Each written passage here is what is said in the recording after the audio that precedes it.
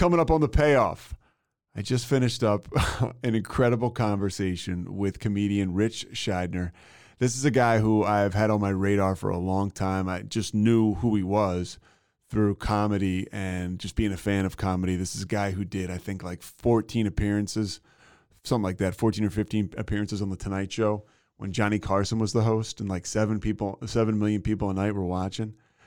He also got sober in 1985, and his stories about comedians, hanging out with Sam Kinison, hanging out with Eddie Murphy, obviously the drugs that he did, Ritch, and the drinking that he did is unbelievably epic, and it led to him getting sober, and now he carries the message, and it's a great, informative, inspiring, and entertaining message, and I'm privileged to share it with you guys today. And I'm always privileged to spend some time with this guy. Just came back from California. Kevin hosted. Here he is, folks. Kevin Souza.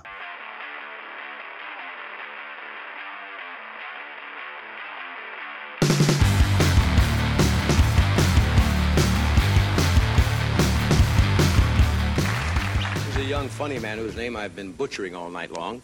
He's from New Jersey originally. He'll be at the Comedy Magic Club in Hermosa Beach this week, and at the Improvisation in San Diego the 11th of November for 1 week. Would you welcome Ritch Shydner?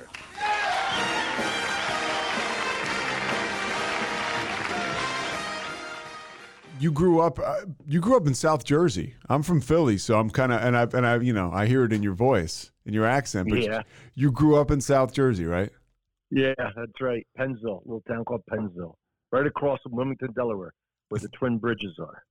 And so what was life like at home for you? I mean, alcoholism in your family?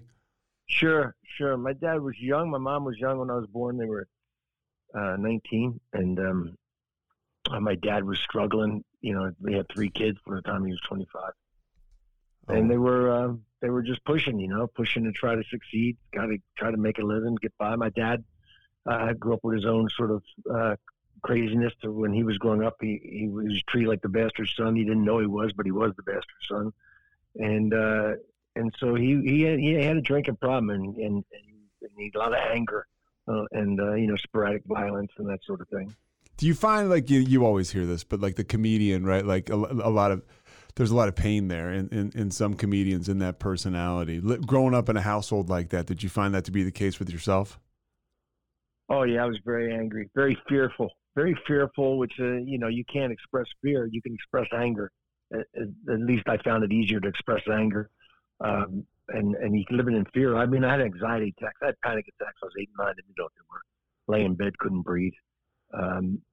So at 8 and 9 years old.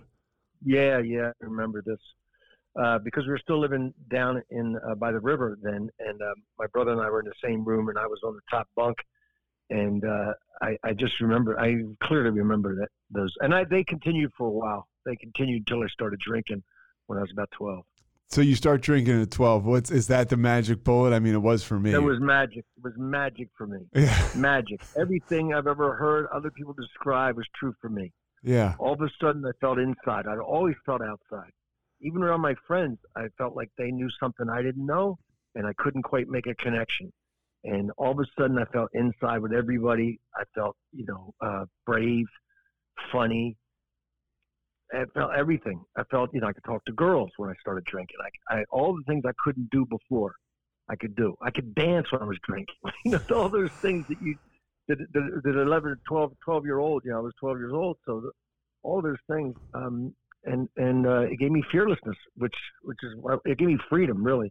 Freedom from my fears, which was huge for me at that time. Dude, same exact thing. I tell people it was like my first spiritual experience was absolutely getting drunk, and I really felt like I had reached a whole nother level, and I was like driven by fear too. Still am, right, when I'm not kind of doing my thing, but I was totally fearful, and it took that fear away. Were you an outgoing guy to begin with, even before you drank, or did that switch turn on? No, I think, around certain people, I mean, at certain times I would be obviously very quiet and withdrawn. If adults were around, I was very withdrawn and quiet. But around certain people when I was young, friends of mine told me I always was funny. Now, funny was important in my house. My dad loved funny. He had comedy records. If a comedian came on the Ed Sullivan show, everybody shut up. He loved Jackie Gleason, the comedy. He loved comedy. So my dad gave me that. He had a sense of humor. He had a great sense of humor. Still does. And he was a funny guy. So in my household, laughter was a huge commodity.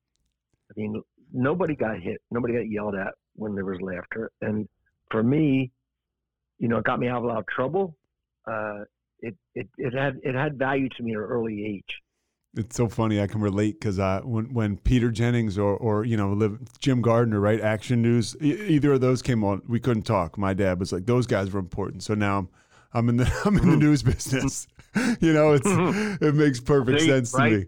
Yeah, it was like, man, and it was totally subconscious, but it's like those people are important. Oh. Did your dad get to see? I just want to say one thing. There was I don't know who said this, but someone said, if you want to be happy with your choice of careers, choose something that your parents loved but weren't great at. There you have it. You'll get all the attention you need, right? You'll get the attention and validation from them, but you'll succeed where they didn't succeed. That's a great feeling. So your father is sober now, by the way. Yes, he is. So you got sober before him? I got sober about 3 years before him. I made amends to him, and then he came back and made amends to me. It was unbelievable. Yeah.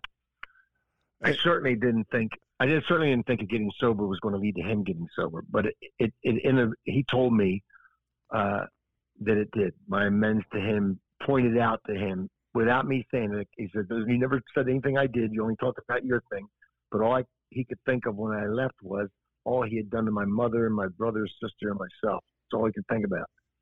And it sort of led to him getting sober. Did he start going to meetings and stuff? Yeah. He in our hometown in Pennsville. He did, yeah. Wow, that's pretty cool. So you get sober in 85, but before that, there's a lot of comedy. There's about 8 years of it. In 77, you start professionally. Yeah. How did you get started? I mean, I started professionally in 79, but my first time on stage was 77. Okay, but 77. I had like two full years in Washington, D.C. doing stand-up. I was funny in law school. I was in law school, and one of my classmates, Howard Vine, said, "You were always being funny all the time. Made professors laugh. You were funny." And so we came back from winter break over January 77, and he goes, "I'm taking you down. You're going to do comedy." I don't think we knew called stand-up. I don't think we did. I was going to go do a comedy thing by myself on stage at this coffee house in Washington, D.C. The Iguana Coffee House. and Roberta Flack had sort of been discovered there. So it had some sort of like local fame to it. Yeah. Like it drew people. But yeah, that's where I did it first time. How the hell, what is that like? Because I think our environments now are sort of controlled, even though they're not. So, you spent your career, or at least the early stages of it, right? You're opening up for rock and roll groups, or you're performing at a coffee house, places where they're not expecting comedy. You're posting up and starting to do comedy. No. This was 1977. There were showcase clubs, which I wasn't aware of. I wasn't aware for a year. I was doing it for a year before a friend of mine told me, there are young comics at clubs up in New York City. There were Los Angeles and New York City. There were scenes in San Francisco. We didn't know about them. I just started doing it. There were not comedy clubs all over the place. People weren't aware of it. When I used to walk on stage opening up for rock bands, whatever, people look at me like, "What are you going to do? You have no instrument in your hand. What are you doing? What are you doing?" Half the time they didn't even introduce you as comedians. "Please welcome opening act Ritch Shydner." Like they would come out there and do what, a handstand? I mean, they didn't know. They thought you were a magician. It was not as imbued in their consciousness that a person with just a mic was a comedian. Like now, if you see, it's iconic, right? If you see someone standing there with a mic stand in front of them, you just think stand-up comic. Yeah. What was the drinking like back in D.C. before you moved to New York? No, man. I was doing what I was doing. Look, I didn't have the money for cocaine, but I got it. Yeah. Drinking was always part of the game for me, although I didn't drink before I went on. I knew I was an alcoholic before I was an alcoholic. And I tried not to do drugs or drink before I went on, but of course, every time. Look, I can tell you a story. In 1981, I opened up for Peter Tosh. He was one of the original Whalers, right? Sure. So Bob Marley died, and Peter Tosh went back out on tour. So I'm opening up for him in Washington, D.C. I'm so excited. I'm a huge Whaler fan, and it was a couple thousand people. I forget, it was at DAR Constitution Hall, someplace like that. Rich Hall, another comedian, he calls me up and he goes, listen, I just opened up for them in Philly. Whatever you do, don't go near backstage. I got a contact tie. I can barely do my act. And, I'm thinking, well, Rich doesn't smoke as much weed as I smoke. I figure I got immunities built up, so I'm not worried about it. Backstage, the night of the show, I'm chain smoking and pacing, and they pinned me as the stand-up comic easily, the opening act. So all of a sudden, and I've never been around guys with dreadlocks. So these guys go, hey, funny man, come over here. And I walk over, and the guy hands me a burning baseball bat. I'd never seen a joint this big in my life. And plus, it was real Jamaican weed. I don't even smoke in Jersey, dirt weed. I mean, it was shake weed. We used to call it shake weed. It was just nothing but leaves and stems and seeds. It was no buds. I took 2 hits of this thing, man. And the next thing you know, I was being introduced like I was underwater. My friend said, I walked out, I laughed for 15 minutes, and I left. That was it. I mean, the only thing that saved me was the audience was high as I was, and they were laughing at what they thought I was laughing at. I don't know. I had those. I went on stage tripping on acid. My girlfriend and I were camping down in Assateague with some people. We were tripping on acid. I had a show that 2 nights, but we kept tripping for 2 days. I show up at the cellar door. I'm high on acid. I go on stage on acid, just ranting. And, I'm lucky that it was just this time when, if you were on stage then, all you had to do was be interesting, because they had no expectations of like laughs per minute that should be like bang, bang, bang. They knew they should get some laughs, but they didn't have like, if you got a few laughs, you could get by. That's what saved me sometimes when I first started. I just got a few laughs. Well, dude, you were getting by. I mean, you started to experience a lot of success, and I've heard you mention something. It worked for you, right? Like the drugs and the alcohol. It's got to be an interesting situation to be in where your career is going up, up, up with your usage. Did you feel like it was fueling some of your success maybe in your creativity? Oh, yeah. I thought, and for a long time, I thought I was creative because of the alcohol and drugs. And it took me a while into my sobriety before I realized I was funny in spite of the alcohol and drugs. They helped at a certain point, then they stopped helping.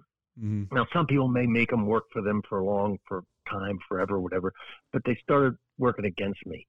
And I had such a creative burst when I got sober. But for early part of my career, look, when you're moving from town to town and there's a loneliness thing, you're a gunslinger coming into town. So the alcohol and drugs helped you bond quickly with local people, right? Obviously.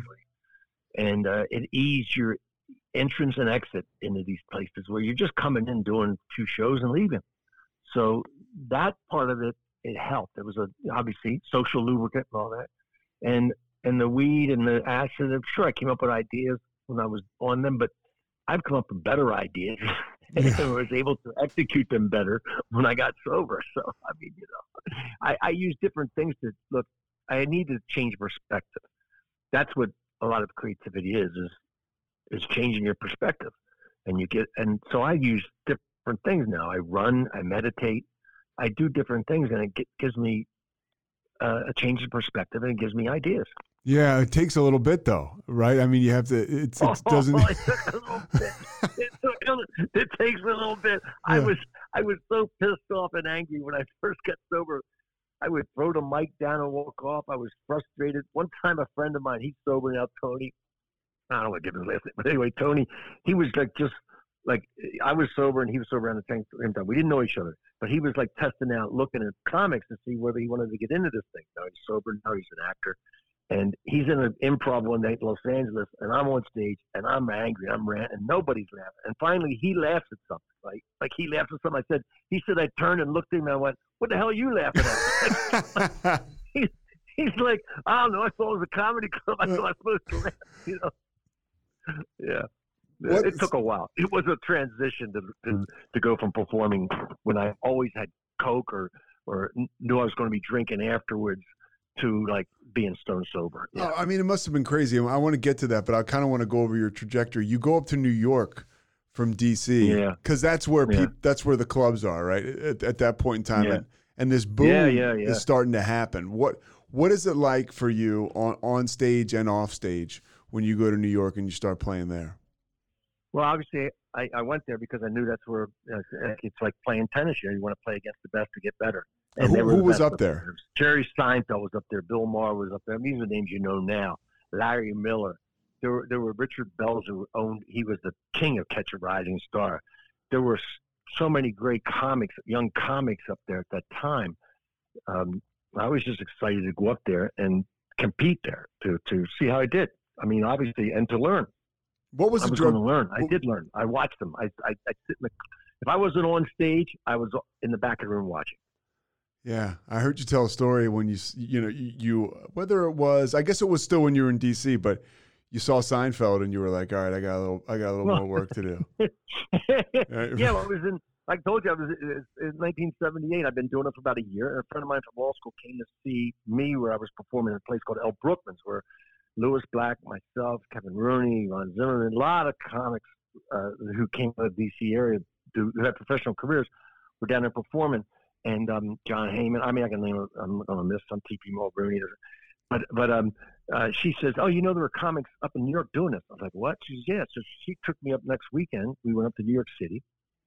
And we couldn't get in Catch a Rising Star. That was Upper East Side on First Avenue. And couldn't get in the Improv over 44th. Because why? Because this boom is happening. They were sold out. Okay. Saturday night. It was Saturday night. They were sold out. So we go over to the comic strip. We got in. And, I'm cocky. I feel like I'm one of the best, if not the best in D.C., at the time. And I'm making money. I'm the opening act for that. And then I sit there and I watch comic after comic, the comic strip. I'm like, I'm as funny as this guy. And then Seinfeld came on, and I was like, at the end of his 15, 20 minutes, I went, I got some more work to do. No, he was good. He was good. You could see he had the goods right at the beginning. He was a master writer and performed like like David Bowie. He moves efficiently. Every bit of his performance is. There's no fat. And Seinfeld. Yeah, there's no fat in his performance, and Seinfeld was like that. He was very economical with his performance, and it fit his material perfectly. Yeah. What's it like for a guy like, because I know you ended up running in the same crowd with him. He's kind of a clean comic, doesn't seem like he's on drugs, but then I'm sure you're hanging out with Kinison. And how do you guys mix worlds? Or was there a mixing of worlds socially? Was there that respect, like, hey, we're all comics. Whatever you do is your business. Let's talk comedy? Yes, if you talk comedy, when you're around, look, I certainly gravitated and hung out with people.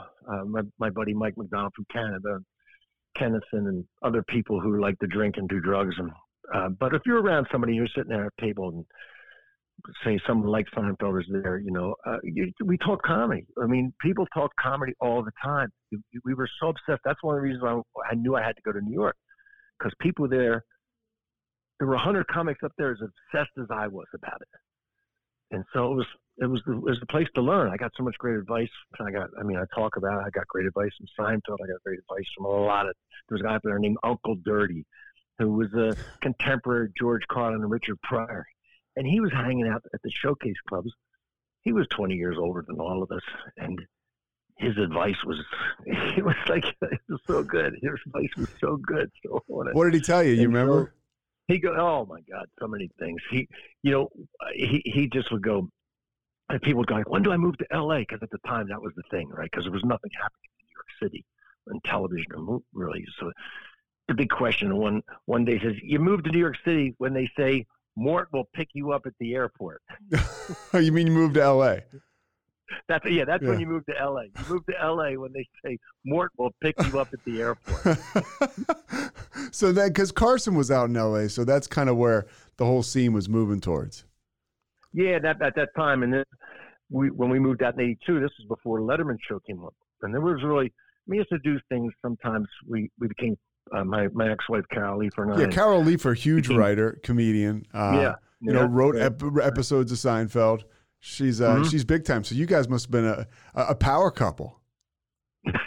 Right? Come on. I mean, it probably we were just two struggling comics. We were struggling comics, but we look. It was, there's nobody keeping the hours that we were keeping. For her, what other guys that she's exposed to stand-up guys. No woman or guy at that time would want to hang around with us, get involved with us. I saw it happen. I saw people get involved with civilians. Like this one guy, he keep meeting girls in Jersey. And he'd bring them in, and they'd sit through the first show and the improv watching, because all we want to do is do shows. The dates that they'd go on were always coming to watch him perform. Yeah. And they'd watch the first show, and they'd laugh like crazy. Then you see him back the second night watching them, and wait a minute, just doing the same stuff, and they're kind of little chuckles, and then the third, they're just staring at him. And then the fourth, you go, where's your girlfriend? We're done. Yeah. The fourth date was over, that was it. I mean, we were obsessed. So pairing up with another comic, it was good in a lot of ways. You're keeping the same hours, you're obsessed with the same thing, you're talking comedy all the time, you understand short language, Was there drugs and alcohol in that relationship?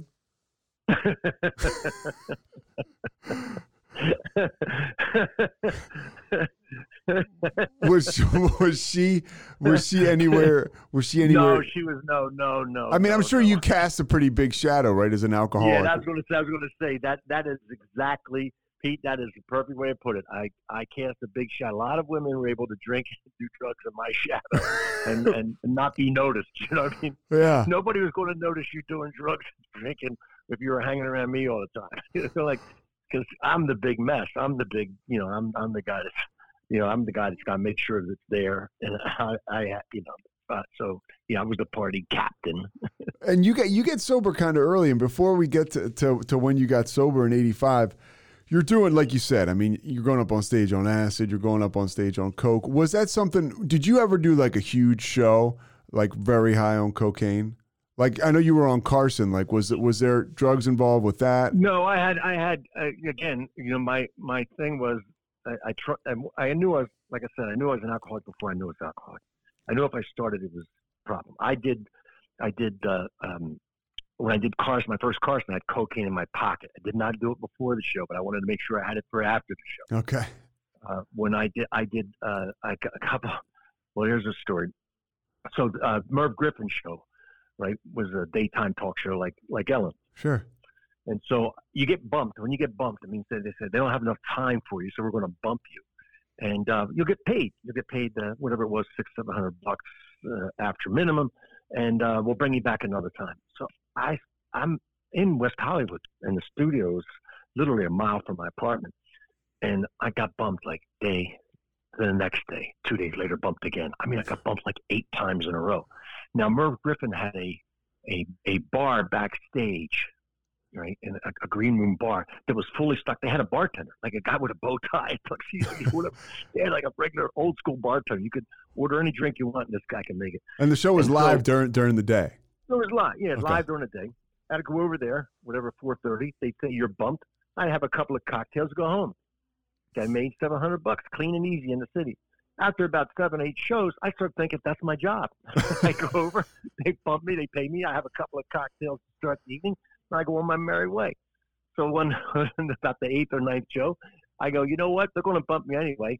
Why wait until after? Let's have a drink right now. So I start drinking. Then, of course, you know what happens. Yeah. The town coordinator comes over and says, "You're on next." I go, "Oh shit! I'm slurring my words. I knew I was drunk. I knew." So I go into the bathroom, and now I'm playing that game. Yeah, trying to even out, right? Yeah, trying to even it out. Which is, I used to joke, a little coke to go up, a little booze to go down. If I was really good at the end of the night, I could spend $400 to be straight. Yeah. Unbelievable. It's not happening, man. I get too jacked up. I come out. I could tell. I always had a problem with enunciation anyway, but I start talking and I look at the audience and they're confused. What's he saying? Yeah. He's talking too fast. He's spot welding the words together. Did you find that to be the case? Whether I read that or heard that, like on Saturday Night Live, a lot of those guys doing blow, right? And they weren't as funny as when they weren't doing it because they would miss their mark or they were just too edgy. Look, the only thing cocaine, it gives you that feeling of that rush and furia. This is my experience with coke. And, of course, like the George Carlin thing, it makes you feel like a new man. The only problem is the first thing a new man wants another line of cocaine. That old George Carlin joke. But for me, it never worked for me creatively. I never wrote material on coke. It was a talking drug. Now, since I was in the talking business of comedy, you would think it would work great. But I already had adrenaline. When I got on stage, I already had adrenaline. I still have that today. Yeah. I have it right now just talking to you because I have adrenaline. So when you have the adrenaline and the coke on top of it, it was just out of control. It's just talking drug, and it's a narcissistic drug. The only thing you ever talk about is yourself, really. Yeah, yeah. So Yeah, well, it's not a good drug. It was not a good performance drug for me. Yeah, that was kind of what I was getting at. I was wondering because again, you said it did assist you to a degree, right? The drugs and alcohol, or at least we think they do, right? Yeah, what cocaine did for me, before I had cocaine, when I was young, I found out very quickly I was a blackout drunk. Now, if you know blackout drunks, I've woken up in car crashes. I've woken up talking to police. Right? You're kind of like, hurry, officer, wait a minute. Who is it? I don't know who you're just talking to, but I'm here now, so catch me up. Where are we? You don't have blackout is the scariest thing. And I was young. I found black beauties and white crosses, Christmas trees. They were, amphetamine. The speed, yeah. At the time, right. So there wasn't meth like it is today. So, but these pills were available, and I found them, and I get them, and I had to have them. Or I became, I was a drunk driver, but with the speed, I became a wide awake drunk driver. Yeah, that was one of my favorite things, mixing the speed, the tablet form of speed, yeah, and alcohol. Right. It was just because something about it, you felt like you were in control, but you weren't. You weren't, no. But my problem again was with the speed. I was patient. So imagine that, an alcoholic being impatient. So I'd take a Black Beauty, have a couple of drinks, and then wasn't feeling it. So I double up. I take another one, and it's not fair. Then I had 3. Now I got 3 in me, and now and then they hit, and now I'm like amped, and I got to try to bring the alcohol again. That balancing game. For some reason, cocaine again. I love the ritual of cocaine, the chopping it up, making the lines, all that sort of thing. And I felt like I could moderate the intake better. Mm-hmm. It's crazy, right? But yeah, of course. Really was my thought process. So I want to talk a little bit because people that are listening to this, I think some people really do know comedy, and some may not have the idea of how just huge that boom was and how huge it was to be on Carson. I mean, that was it for you guys and girls. And I was looking at numbers before I came in here. About 7 million people or more would watch Carson, like in your heyday. And if you hit on Carson, that's it. You're getting development deals and stuff that happened to you. What is that like going out there? Well, it was huge. I'll tell you how stressful it was. I mean, of course, I was drinking and doing coke. I managed to stop 2 weeks before my date. I stopped everything, right? I broke out in shingles. I was 31 years old. The doctor couldn't believe it. I walked in there. I didn't know what they were. These bloody, painful blisters on my butt cheek and the top of my back of my thigh. That's where they broke out on me. So I'm like a day before I'm doing Tonight Show. I had these medicated pads I had to wear. That's how stressful it is when you do your first Tonight Show back then. It was everything. First of all, you knew the whole comedy community was going to be watching. You knew everybody pretty much in comedy back then. You knew everybody would be watching because they all knew when a new comic was coming on. And you felt like this was your big shot. You had validation. Tonight Show was big time validation. I wouldn't have to explain to anybody else that I was working a club in Cincinnati or a club in Las Vegas. I mean, I was on the Tonight Show. That was validation. What is that like for an alcoholic and drug addict and their ego at the time? Once you do it, because you do it and it goes well. Yeah. So they'll go, you're coming back. He said, you're coming back in like 2 months. You're coming back pretty fast. Not like Stephen Wright fast, but for me, I felt good. And everybody told me, oh, that's good. You're coming back like in a month or something. That's great. Well, next time I come back, my disease has progressed, and my alcoholism, drug addiction is harder. I can't control it. And so I'm like, the night before, I think I'm doing well because I'm not doing cocaine, but I'm drinking with Sam Kennison. You're drinking with Kennison? Sam, yeah, Kennison he's doing the coke, and we're going to party the next night after. Yeah, and he's telling me, because I've gone over my set for him. Of course, I'm telling him what I'm doing. My ending of my set is just not. It's there's no edge to it. There's no. That's Sam. It's like you got this good material, this thing you're doing, this new thing you're doing. I had a bit about Jesus as an entertainer because we went and saw this band called Stryper, which was a Christian metal band back then. And the guy came out and said, Jesus was the first rock and roller. So I did a whole bit. I said, Jesus was a rock and roller. Means he was in show business. Must have had an agent. I had whole thing, him talking to his agent. I said he had tour jackets, Jesus World Tour 1BC. I had roadies, get the wine jugs over to Galley. We got a show tomorrow night, the whole thing. Right? So he says, Sam says, that's what you got to do, man. That's a killer. That's a brilliant bit. So I went the next day, I'm like hungover, jacked up on adrenaline. And you have to submit your set to them, right? So they know. The set was set. No, the set was set. Yeah. I'm not a guy I'm not Albert Brooks. I don't have any kind of David Brenner, leeway to do whatever I want. I had a set that was totally approved. I come in the next day. I'm trying to talk to Jim McCauley, and they let me do this Jesus the Entertainer bit as my clothes, because you can't do that. And Jim McCauley is like the guy who oversees the comics on the show. Yeah, he was the guy overseeing the comics. No, you can't do that. So then I go, being an alcoholic obsessed, I go, well, I have this other new bit about, there was a guy, I can't his name was, I want to say Barney Clark, I think it was, but the guy who had the first artificial heart. Okay. That was a new thing. And I had a whole bit about getting an artificial heart. They said, that he would not, it would impact his life. I said, it impact his life. He had an 800-pound machine he was tied to. Yeah. It's got to affect his bowling game. He's got 4 guys pushing down the lane with him. Come on, guys, keep up. I'm trying to get a fair here. Right. And then I had a whole bit about the defibrillator paddles, And so I talked Jim McCauley into approving me to let me do those 2 bits. Right. Just completely obsessed alcoholic. And I badgered him into it, and he approved it. The only thing that saved me, because Johnny Carson hated those 2 bits. He was a 4-pack-a-day smoker who had living fear of heart attacks. So my last 2 bits were about heart disease and heart attacks, and he hated it. And I wouldn't have got back on the show. Eventually, I got back on the show because when I got sober, Jim McCauley came over the end of that night. He rushed me off the stage, backstage, rushed me in my dressing room, said, stay right here. I mean, he knew Johnny was pissed. Wow. Everybody did. And he said, stay here. And then afterwards, he came in after the meeting in Johnny's office, and Johnny says, I don't want to see that guy again, basically. Jim McCauley comes back and says, Mike, I'm sorry. It's my fault. I shouldn't have let you do them, but you're off the show. Then I got sober a year later, and McCauley, I didn't say anything to him, never talked to him. I'm just doing my thing. And McCauley sees me and says, your whole attitude has changed. You're a different performer, and this new material is great. I'm going to try to get you back on. And he got me back on and ended up doing like 12 more Tonight shows with Johnny. That's unbelievable. I didn't know that. That's unbelievable.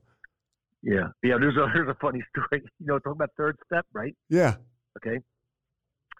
So when he said, I'm going to try to get back on, he says, you got to go do a Merv Griffin show. It's sort of like a baseball player when they're rehabbing in the minors before they go back to the majors. Right? Yeah.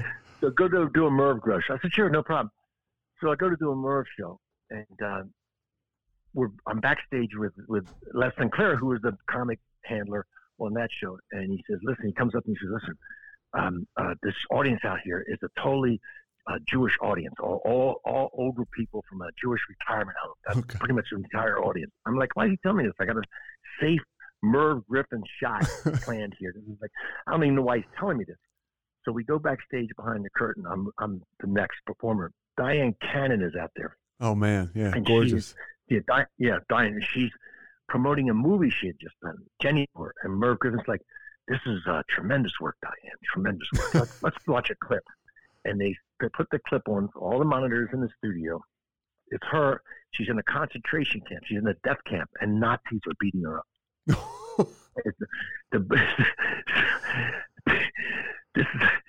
Then he goes, "Oh, that's a great work. Let's bring out our next entertainer." This is me. They introduced me. I'm blonde hair, blue eyed. I might as well have goose stepped out onto the stage. Here comes the job. Here comes the job. These people are in shock. It's like you could see them. I could see them just, they're in shock from what they just saw. And my first joke is nothing.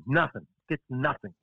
And I remember that Seinfeld had said, maybe not to me, just that it said that, if you're on TV and a joke doesn't work, just look at the center camera, the red light camera, and nod your head, kind of smile and nod, and time out. They'll put the laughter in later. You just give them a pause there before you start the next one. I did that for 5 minutes. I mean, every joke, nothing. And so, I wanted to leave. I wanted to break from my set and started doing, crowd work. Yeah, and you're sober at this time. Yeah, I'm sober, totally sober. I'm sober only about a year or so. Maybe, this is before I did my third Tonight Show. So, and I'm bombed. I bomb like you can't believe I bomb. I come off stage and Les Sinclair comes up to me. He's like, "I'm so sorry. I didn't know how to tell you. I knew this could be a problem. I was a half warning I gave you. I should have told you everything. I'm so sorry." And I left her. That's okay, man. I'm not back on a Tonight Show. And, but I call up my sponsor. I mean, I am freaked. I'm pissed. I'm really angry. God bless you. Thanks a lot. I'm doing the right thing. And look at, Yeah. And my sponsor's like, get to a meeting and put your hand out to a newcomer. I mean, newcomer. I'm a year so glad there. Go out there, go to a meeting. And I call him back, payphones. These aren't cell phone times. I call him back and I'm angry again. I want to meet. Go to another meeting. Go to a meeting. And he had me doing, all I did was the first three steps and the third step prayer and 7-step prayer. I didn't even know what the 7-step was, Yeah. But so he got, just go to a meeting. Your primary purpose is to stay sober, help somebody else. That's it. The rest of it's all bull, just go. So I'm just going. I'm just doing what I'm told to do, And a couple nights later, Jim McCauley comes up to me in the improv and says, "I heard about your Merv Griffin shot." And I'm like, there you go. "Well, man, I'm going to get out of town, so don't worry about it." I got a U-Haul ready. It's over. He says, No. He said, you did a very professional job. There's nothing you could have done other than what you did was a very professional job. You are ready to come back on the Tonight Show. So he gave me a date right then and there for a Tonight Show set. And so I did my third one by bombing on Merv. He absolutely bombed, and I got back to Tonight Show. And that is the program. I got to tell you this. One last thing. Yeah. They did fill in the laughter. They put the laughter in. Like I got the shot on tape. Yeah. And you can hear the audience laughing, right? I do a joke, and him laughing, and every once in a while they cut to the audience, and everybody's in shock. Like, where's the laughter coming from? Nobody's laughing. It looks like a ventriloquist act with the entire audience. But that behavior and the way that you carried yourself moved you to another opportunity on the Tonight Show. And it shows like we never really know. We don't know what's right. No. Like that's why we need a sponsor. We need to work with a sponsor. If you're doing the 12-step thing, if you're sober, that's great. I mean, but I got help. I got a lot of help from a lot of people. So yeah, let's go. I wanted to ask you about how did you bottom out? Like what was the thing that sent you over the edge and got you sober? Well, I crossed every line I ever put to cross. I won't steal. I stole. I won't won't sleep with my buddy's girlfriends. Or I did that. I did everything. I crossed every line. Is when my behavior became unacceptable to me, and because I didn't care about being unacceptable to you, it just got to the point where I couldn't stand. I lost my sense of humor. That was the biggest thing. That was my loss that I could not live without. I valued my sense of humor. It was not just my profession. It's what I thought was the best thing about me was I had a sense of humor about things. Mm-hmm. and I'd lost it. I remember sitting. This is true. You know the comedian Sinbad. Sure. Yeah. Sinbad and I were working Texas. We did they hired us. I don't know how we got on the same bill, but they hired us almost like we did a little tour together. We started off doing they have prison rodeo show. It was a yearly event in Texas. Okay. I think it was in one of the prior Wilder movies, the prison rodeo. And so they hired us to do entertainment for it. And then we did a couple of one-nighters, and we worked our way over to Austin, Texas, where we did a week at the Comedy Club in Austin, Texas. This is 85. He was on fire. He was totally straight. Yeah, it's around 85, beginning 85. And this is right before probably he got that a Different World sitcom. Oh yeah. He was just a middle act. He was my middle act. Okay. And he was tough to follow because he was on fire. I was bloated, drinking and drugging too much, smoking too much, and it was affecting me. It was affecting my performance. And he was the first comic I ever worked with as the middle who made me work at that point. And he was on fire. He loved what he was doing. He was clean, no drinking. I never saw him drink, do any drugs, anything. And one night we were sitting in a bar in Austin after the show, and I'm down there at the end of the bar and the end of the table, and I'm just spending a lot of time in the bathroom doing blow and coming back and drinking, shots of whiskey and smoking cigarettes, and I'm miserable. And nobody's really sitting next to me. Everybody's down the other end of the table laughing their butt off with Sinbad. He's telling jokes and stories, and he's laughing, he's engaging with people. And it hit me, I looked, I went, that's where I think I used to be, kind of like that. And I want to be like that again, and enjoying this journey we're on here, doing stand-up comedy and traveling. And I'm not enjoying it anymore. And the difference I can see is not that he's younger than me or that he's black and I'm white. It's that he's not drinking. He's not doing drugs. It was like clear to me. And now other people had said things to me before. People would say you had a problem drinking. Brett Butler did. Because she was sober, right? Did. Yeah, she was. Yes, and other people did. And people who weren't necessarily sober, they go, "You got a problem drinking." Any and comics? I would just move to other people. Yeah, just move around in different circles. Any comics besides? Because that's interesting. Brett Butler was sober. Anybody else? Any other sober comics that maybe you saw go before you? Because I think I can't even imagine. No. Okay, yeah, because I'm thinking about it. Like we all have our bullshit that keeps us drunk and using, right? Yeah. I would think being a stand-up comedian, that's one very good reason I could talk myself out of getting sober. How do you muster up whatever to make that step, to take those action steps to say I'm going to stop? Once I got sober, there were a couple of guys. I don't want to break their anonymity, but there were a couple of guys already there ahead of me. And one of them, the guy who was my Eskimo, Mark S. Mark took me off the bar stool. I mean, I was on a bar stool in the Improv, every night drinking and saying I got to quit drinking. And Eddie, the bartender, got sick of hearing me, and I was a problem. I would kick the jukebox. I didn't like the song. I'd shake it till I moved the song. I was a pain in the butt. Yeah. And every time I was drinking, I shouldn't be doing this. Every day I'd get up saying, I'm not going to drink today. I had to drink before I left the house. To get to the Improv, I had to have a drink or two. And then I'd get there drinking. I'd do my show, whatever that was, 15, 20 minutes. And I'd come there and I'd sit in the bar saying, So he took me to my first meeting. So Mark was, I think, like a month or two, only a couple months sober, and he took me to my first meeting. And so I knew somebody. I used to drink with him, so I knew somebody. I want to ask you, too, how do you get back up there? Like, how do you get the courage to go back on stage? I'll tell you a story, and this is like, I'm just going to put it out there. So when I got sober, I started to do a stand-up comedy. I would go to Stand Up New York. I lived in a halfway house, and then after that, I lived in Jersey City.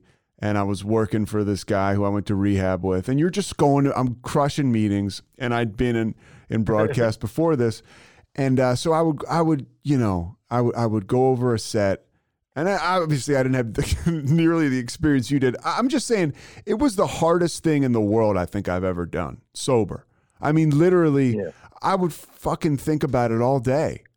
Rich, and I would be like, oh my God, I got, like, literally that's why I couldn't carry on. I mean, I was probably terrible too, but the nerves were such that I was like, gosh. So that's why I asked you the question, how did you get back up there sober?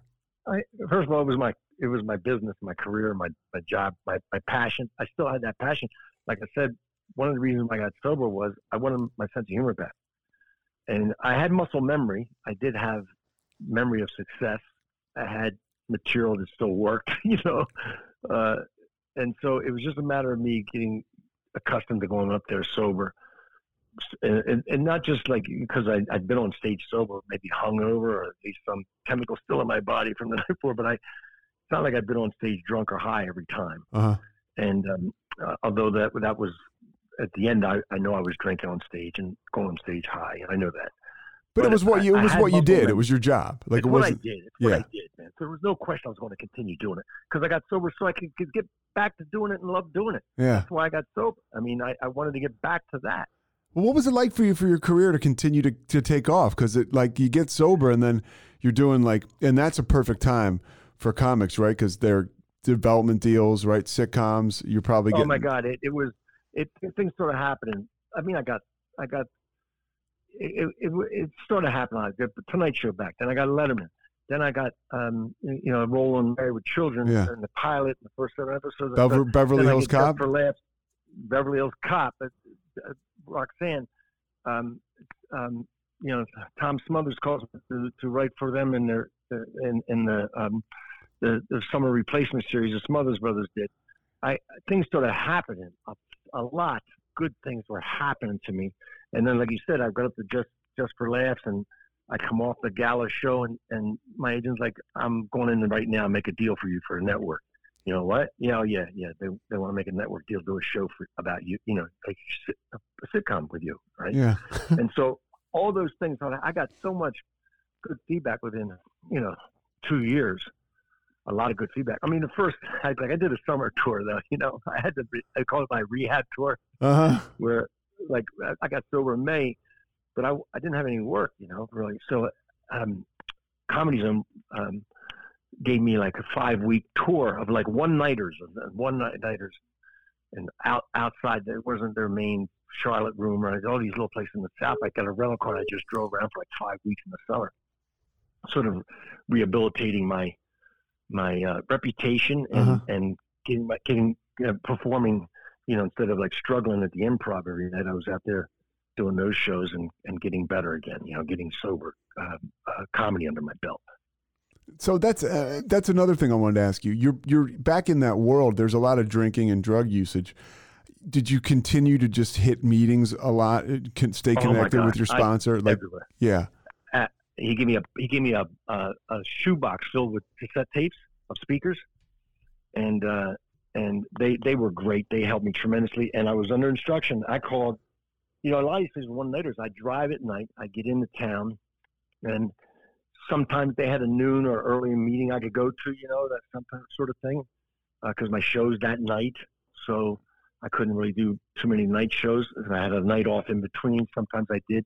I was always reaching out for help. Yeah. No matter where I went.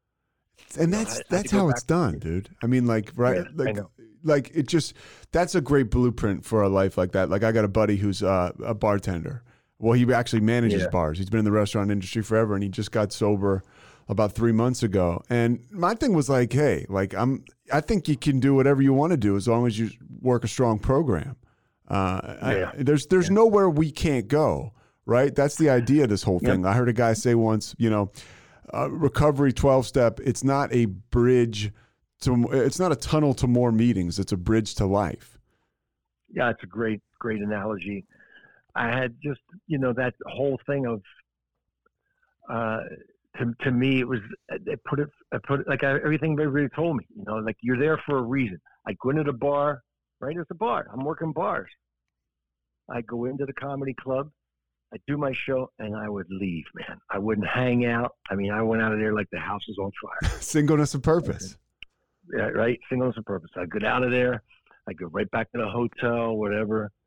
I'd go out to eat with somebody if there were usually somebody else who was sober or whatever come around. one reason or another, and I'd hang out. I just hung out with different people. I mean, I had a slip where I went back out to Atlanta. I had about 44 days sober. About remember? About 44. Yeah. Yeah. That's good. That's a good alcoholic. You remember exactly. Yeah. Exactly. And I went to Atlanta, which used to be a problem for me, and I insisted on hanging out with the people I used to hang out with after the show. You know, in fact, I said, you know what? I'll cut up the lines of cocaine. Give me something to do. I'm real good at that. And I'm also good at deciding how big a line you should have. You know, so that's what I decided. And of course, you know, I went out. I mean, a tray of drinks came up with an extra Heineken on it, which is my beer of choice. Yeah. And I was off and running for a week. And it was a lesson. It was a lesson. I got lucky that I got back, you know. And I got back to L.A. and I just rededicated myself and did everything I was told to do. And that's what it was. I mean, I got advice that I took as commandments. I was desperate, man, not to go back there again, because that week out was a hell. It was totally a hell, man. Because every line of cocaine, I was like, shouldn't do that. Yeah. every shot of whiskey, like that was a mistake. I mean, there was not one bit of gleeful party left in me. It was not one. So when you keep going, I mean, what's it like? What's it like for people that don't know? You're on the set of Beverly Hills Cop 2.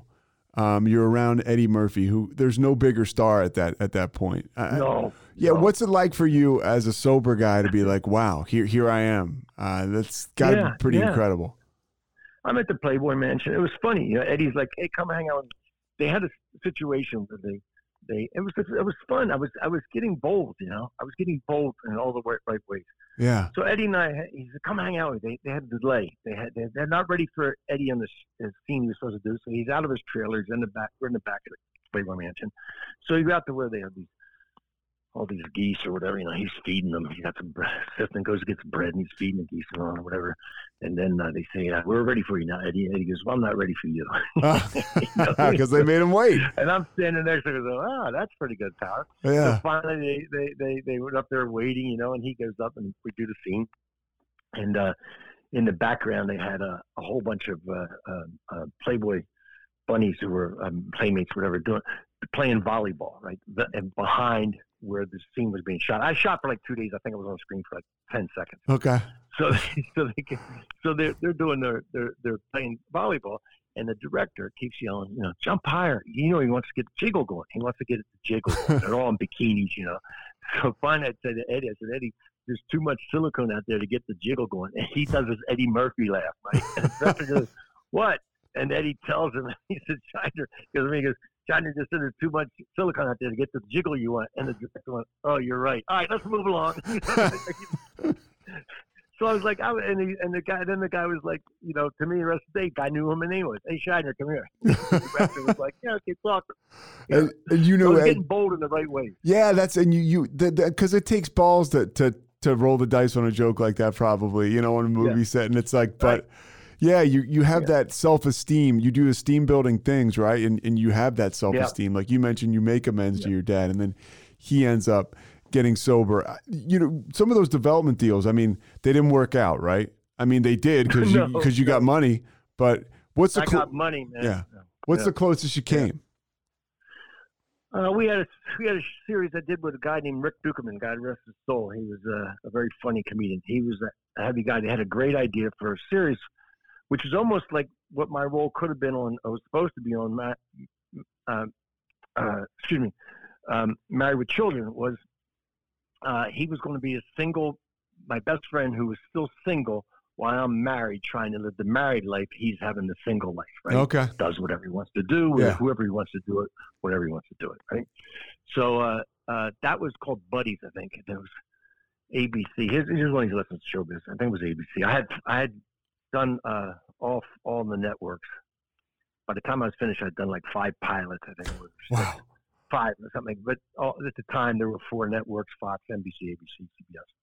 I'd done them all, and then ABC second time. And so when we were shooting this thing, the executives are like, and the producers are like, oh my gosh, this is so funny and so good. If ABC doesn't want it, we already know CBS has already contacted us. NBC's contacted us. They want it. They want it first option. They want a shot at it. They want it. So we're if ABC doesn't pick this up for a fall. No problem. You know, no, of course ABC doesn't pick it up.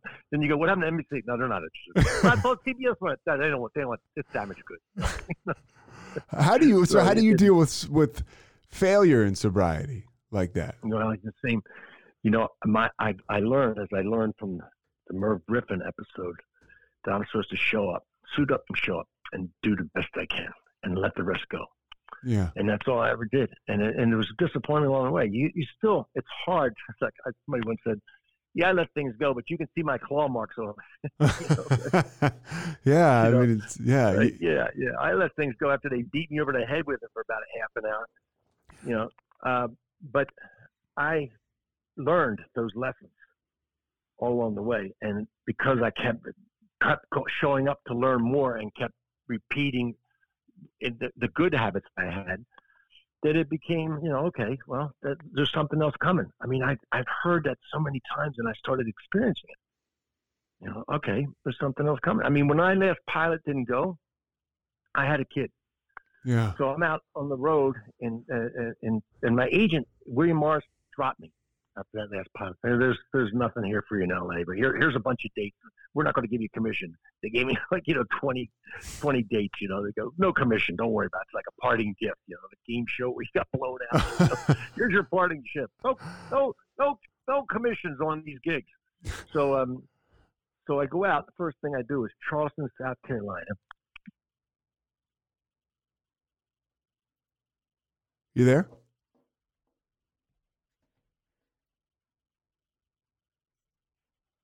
Allison, you there? Did we lose his audio? Was that on our end? Can you hear me? Yeah, I got you. I lost you for a second. Yeah. Okay. Well, anyway, I go out to the William Morris drops. Yeah, okay. They give me these gigs. First one I go out is Charleston, South Carolina. It's a new sports bar across from a new minor league hockey rink. Whatever the year was, 91, 92. The Eagles' healthy is over for it. It was endless. They're playing across the street. The hockey place is packed, and our bar is packed, and the comedy club in the upstairs of the bar is packed. And I get on stage, and this guy starts heckling me. Really good heckling, though. Smart. Knew when to come in, knew when to back off.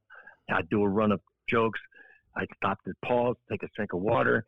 He'd come back with more heckling. We're both getting big laughs for our heckling and our repartee. I mean, it's like a team. We're like a comedy team. At the end of the show, manager comes over and says, you know who that was heckling? I said, no, I have no idea. He said, that's Sean Penn. No. Sean Penn. What's he doing in Charleston, South Carolina on a Tuesday night? You know what I mean?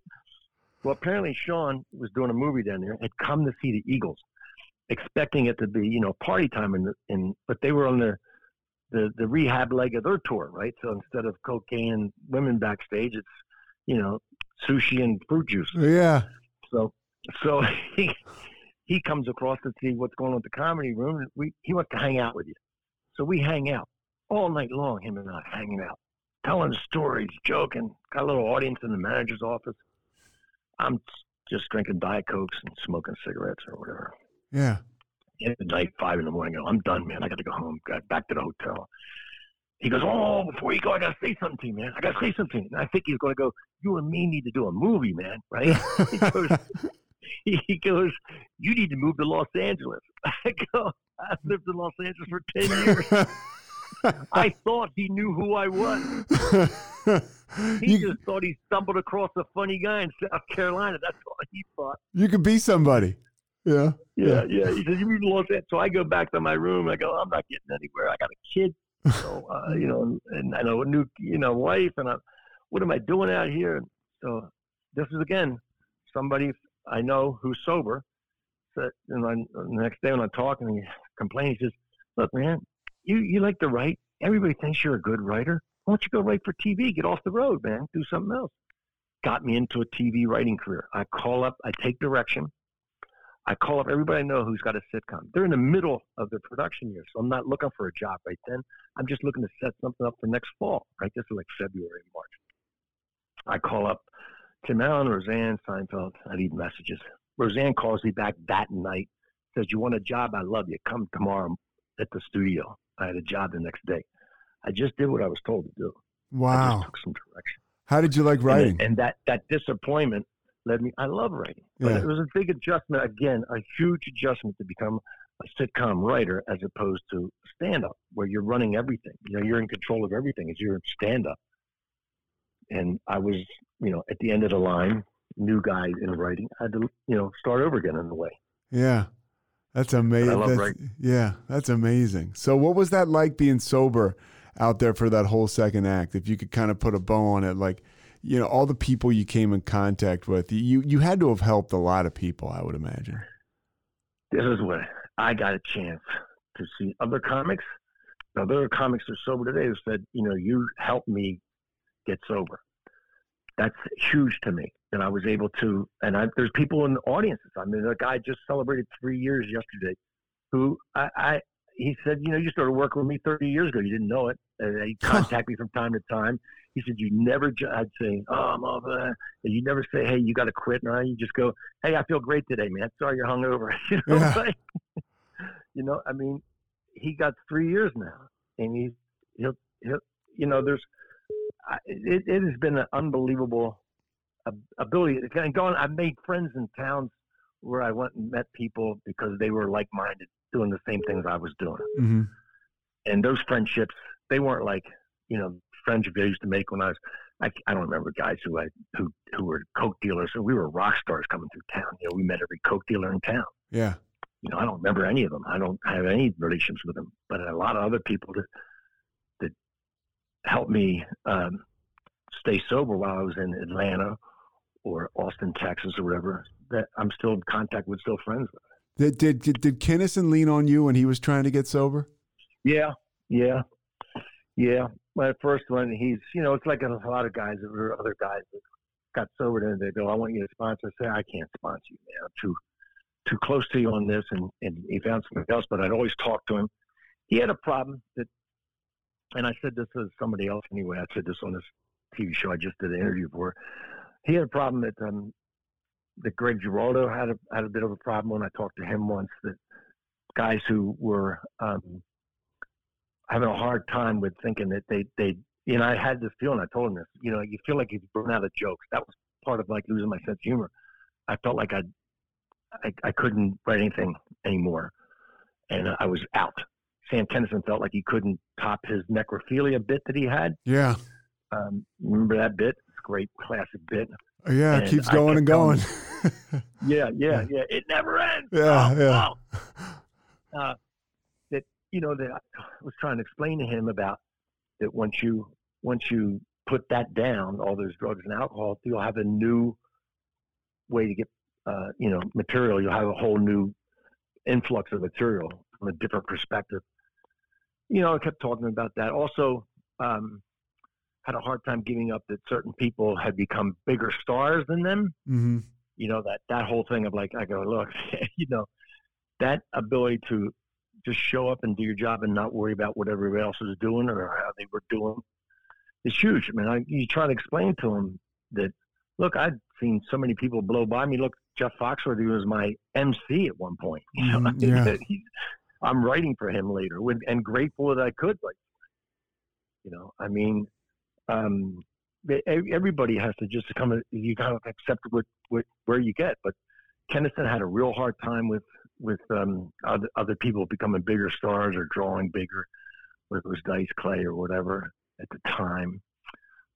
He had things that could not let go in his mind. But he was struggling and trying to. He kept showing up. I mean, he might be passed out in the doorway, but he was trying to get in the room. He was trying to do it. When he died in a car crash, he was trying. And that's an example of how lucky we are. I know. I mean, it's like the same thing of the drugs seem like they're even more dangerous than when I was out there. Fentanyl was another thing that was not in our equation. Was not anything you had to consider when you've got cocaine. You worry about baby powder, too much baby powder. Yeah. Too much laxative. Yeah. If you're running to the bathroom all the time, you're more regular than you got high, but there was no fentanyl. I mean, and I was talking to my brother this past weekend about it. He's sober too, and he was, a buddy of his went for a bachelor party and died. This is not an alcoholic, a guy who partied, and did some coke and it was laced with fentanyl and he's dead. The stakes are even higher. I mean, they're high enough anytime you take a drink or a drug and you're an alcoholic, but now it's like, it's a war zone out there. Yeah. There's a lot of things different. I mean, obviously the drunk driving ethos changed in America, back in the early part of the 80s when I was in the height of my addiction and the clubs were just opening. They let you do as long as you want to do. They weren't selling alcohol to the audience. So they let you do long shows. They didn't care. Yeah. They just wanted to sell liquor, and then that changed. And for me, it changed. I mean, I quit drinking. So at 85 or so, the clubs started becoming responsible and they were doing time shows, they would have the checks drop at a certain time and all that sort of thing. But all those dangers that we had drunk driving was probably the biggest danger, not fentanyl. Yeah, seriously. A couple more thoughts for you before I let you get out of here. What made you decide to kind of come out per se and speak out about recovery and stuff like that? Because it's important.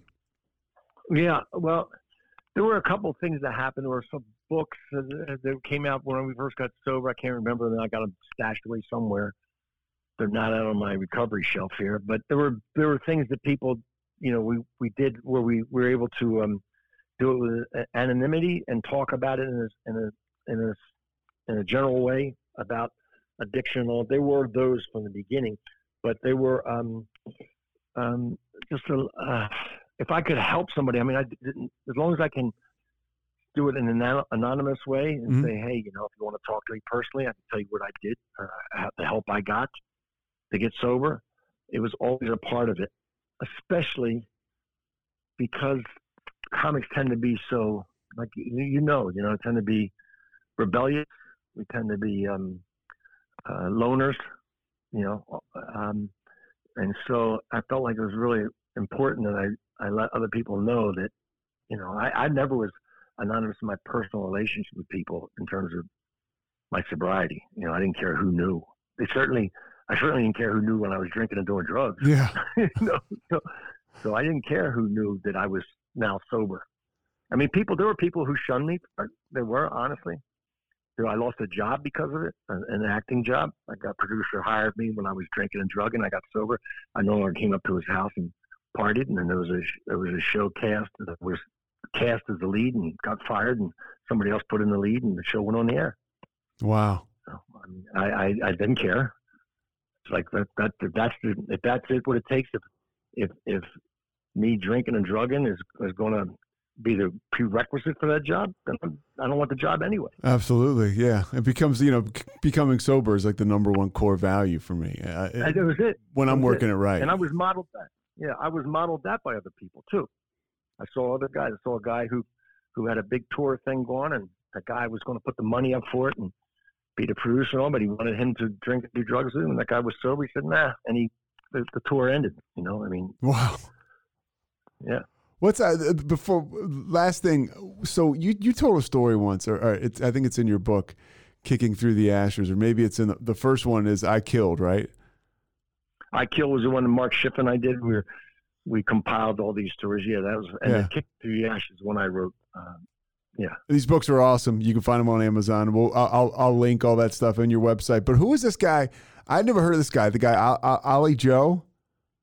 Oh, Ollie Joe. Jesus. What the hell? He was the first. Yeah, he was a guy who, talking about a road wreck.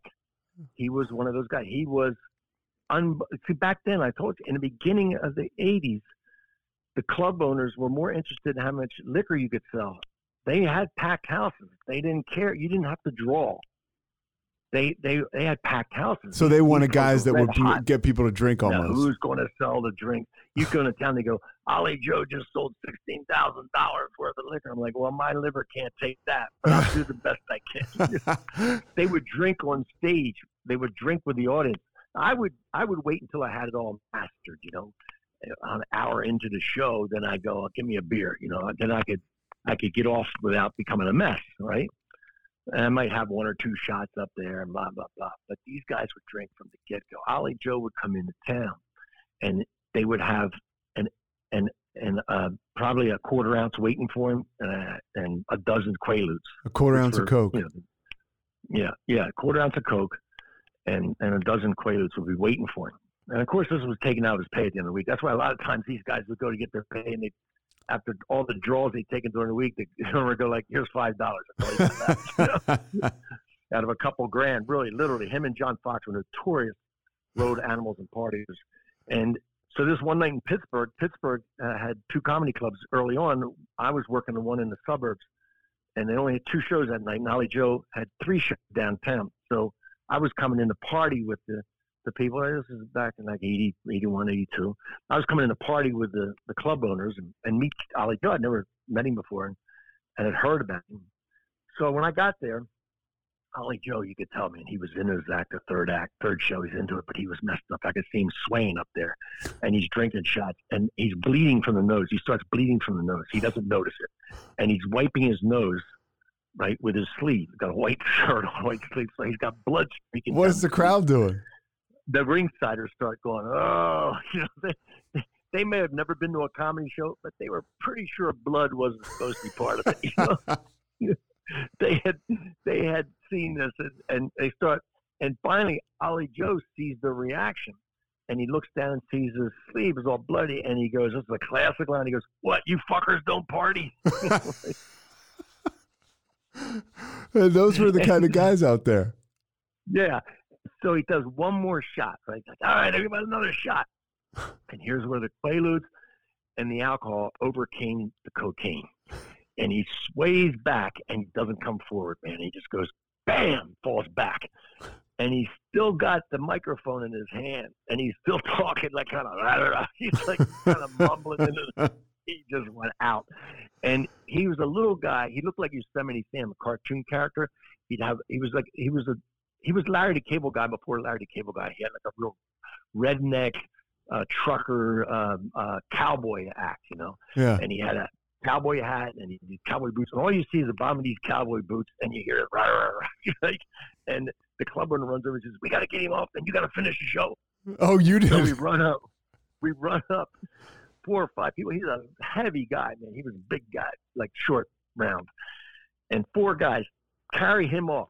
Literally carry him off. I pick up the mic and I turn to the audience and say, "Hi, folks, how you doing?" It's like as if nothing happened. You know, it's like we're shark's teeth. A comic pops out, another one pops up. Yeah. And I just start doing the act, and later I found out that I could put Ollie Joe in the owner's car. He had a Trans Am or something, and they drive him back to the Viking Motel. That's where we're staying, this little Viking Motel. And they said they pull Ollie Joe up to the hotel, and he finally wakes up and he goes, "Whoa, what's going on?" I'm gonna party. I said, "No, the party's over here." No, and he starts kicking the car, cash. I mean, he literally died of this disease. He never got sober. Yeah. There were people who tried to help him. He just couldn't quit eating and drinking, and he got very, very big and morbidly. It was, you know, it's what did him in. A lot of guys, right? I would assume we're just loving being on the road because they go from town to town. It's like literally one step ahead of the sheriff. There, you got the right, and you could. I mean, I could lie. I could lie about my disease. I could lie about my addiction. I'd go into town, and first night, of course, somebody break up the cocaine. I go, "Oh, cocaine, man! I haven't done that in a long time." You know, right? Like it's a treat. Yeah. But I've just burned out my nose in the town before. You know? Yeah. I mean, no, it's all lies. Absolutely. All right. So last thing, what do you tell somebody that comes in, they're trying to get sober, that's just trying to get one day? What do you tell them?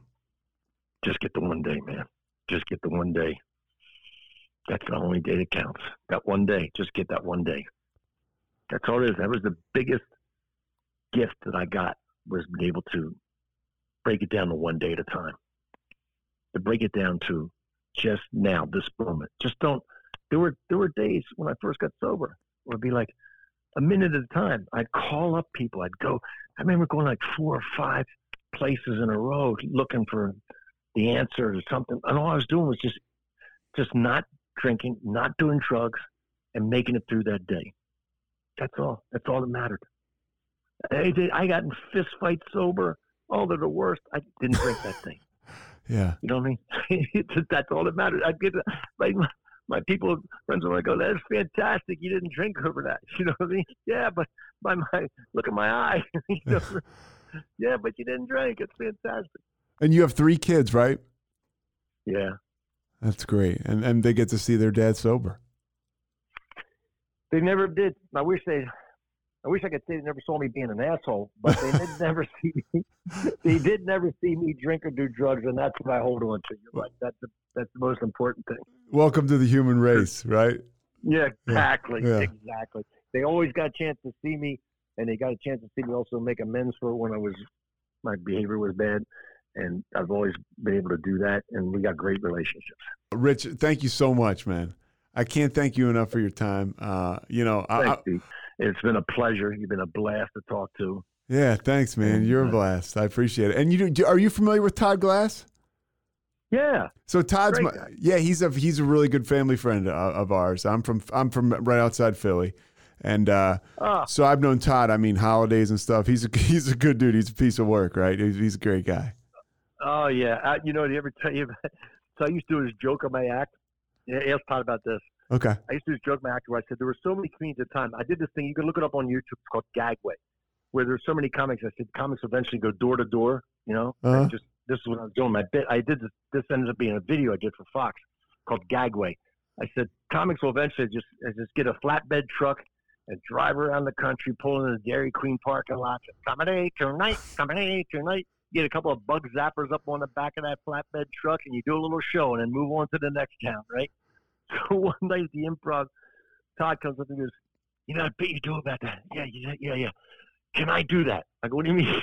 You want to do the bit?" No. I actually want to do a flatbed truck and just drive around doing shows.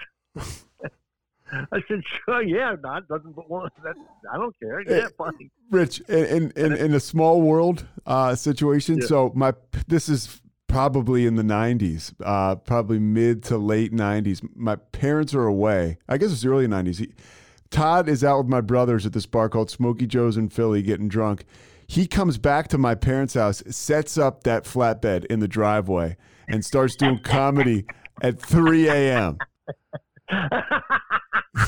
Thanks a lot, man. My mom and my late father say thank you very much.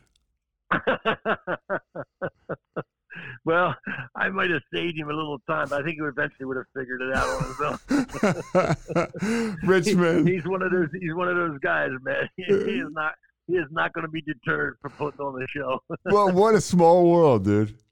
Isn't that funny? Yeah. That's a small world. Yeah. That's a funny. You actually had a story about the flatbed truck. Shit. Oh man. My God, that's great. Fucking great. Tell him I said hello. You got it, Rich, and I appreciate you, man. I'll shoot you this link in a couple days. And he had one bit that I heard like a couple of years ago. This is about 10, 15 years ago. He said he sees a bird. He's driving through a shitty neighborhood, and he sees a bird. He's like, "Why are you living here? You can live anywhere." Yeah, he's pretty good. I love that joke. Yeah, he's very funny. All right, man. Thanks. All right, Rich. Thanks, dude. Appreciate you, man. Thanks so much for listening to The Payoff with Pete. Once again, I'm Pete Souza. And of course, we are part of the Rogue Media Network. All kinds of good podcasts you can find at roguemedianetwork.com. And of course, you can find this podcast and all those other ones wherever you get your podcasts, iTunes, Spotify, other spots like that.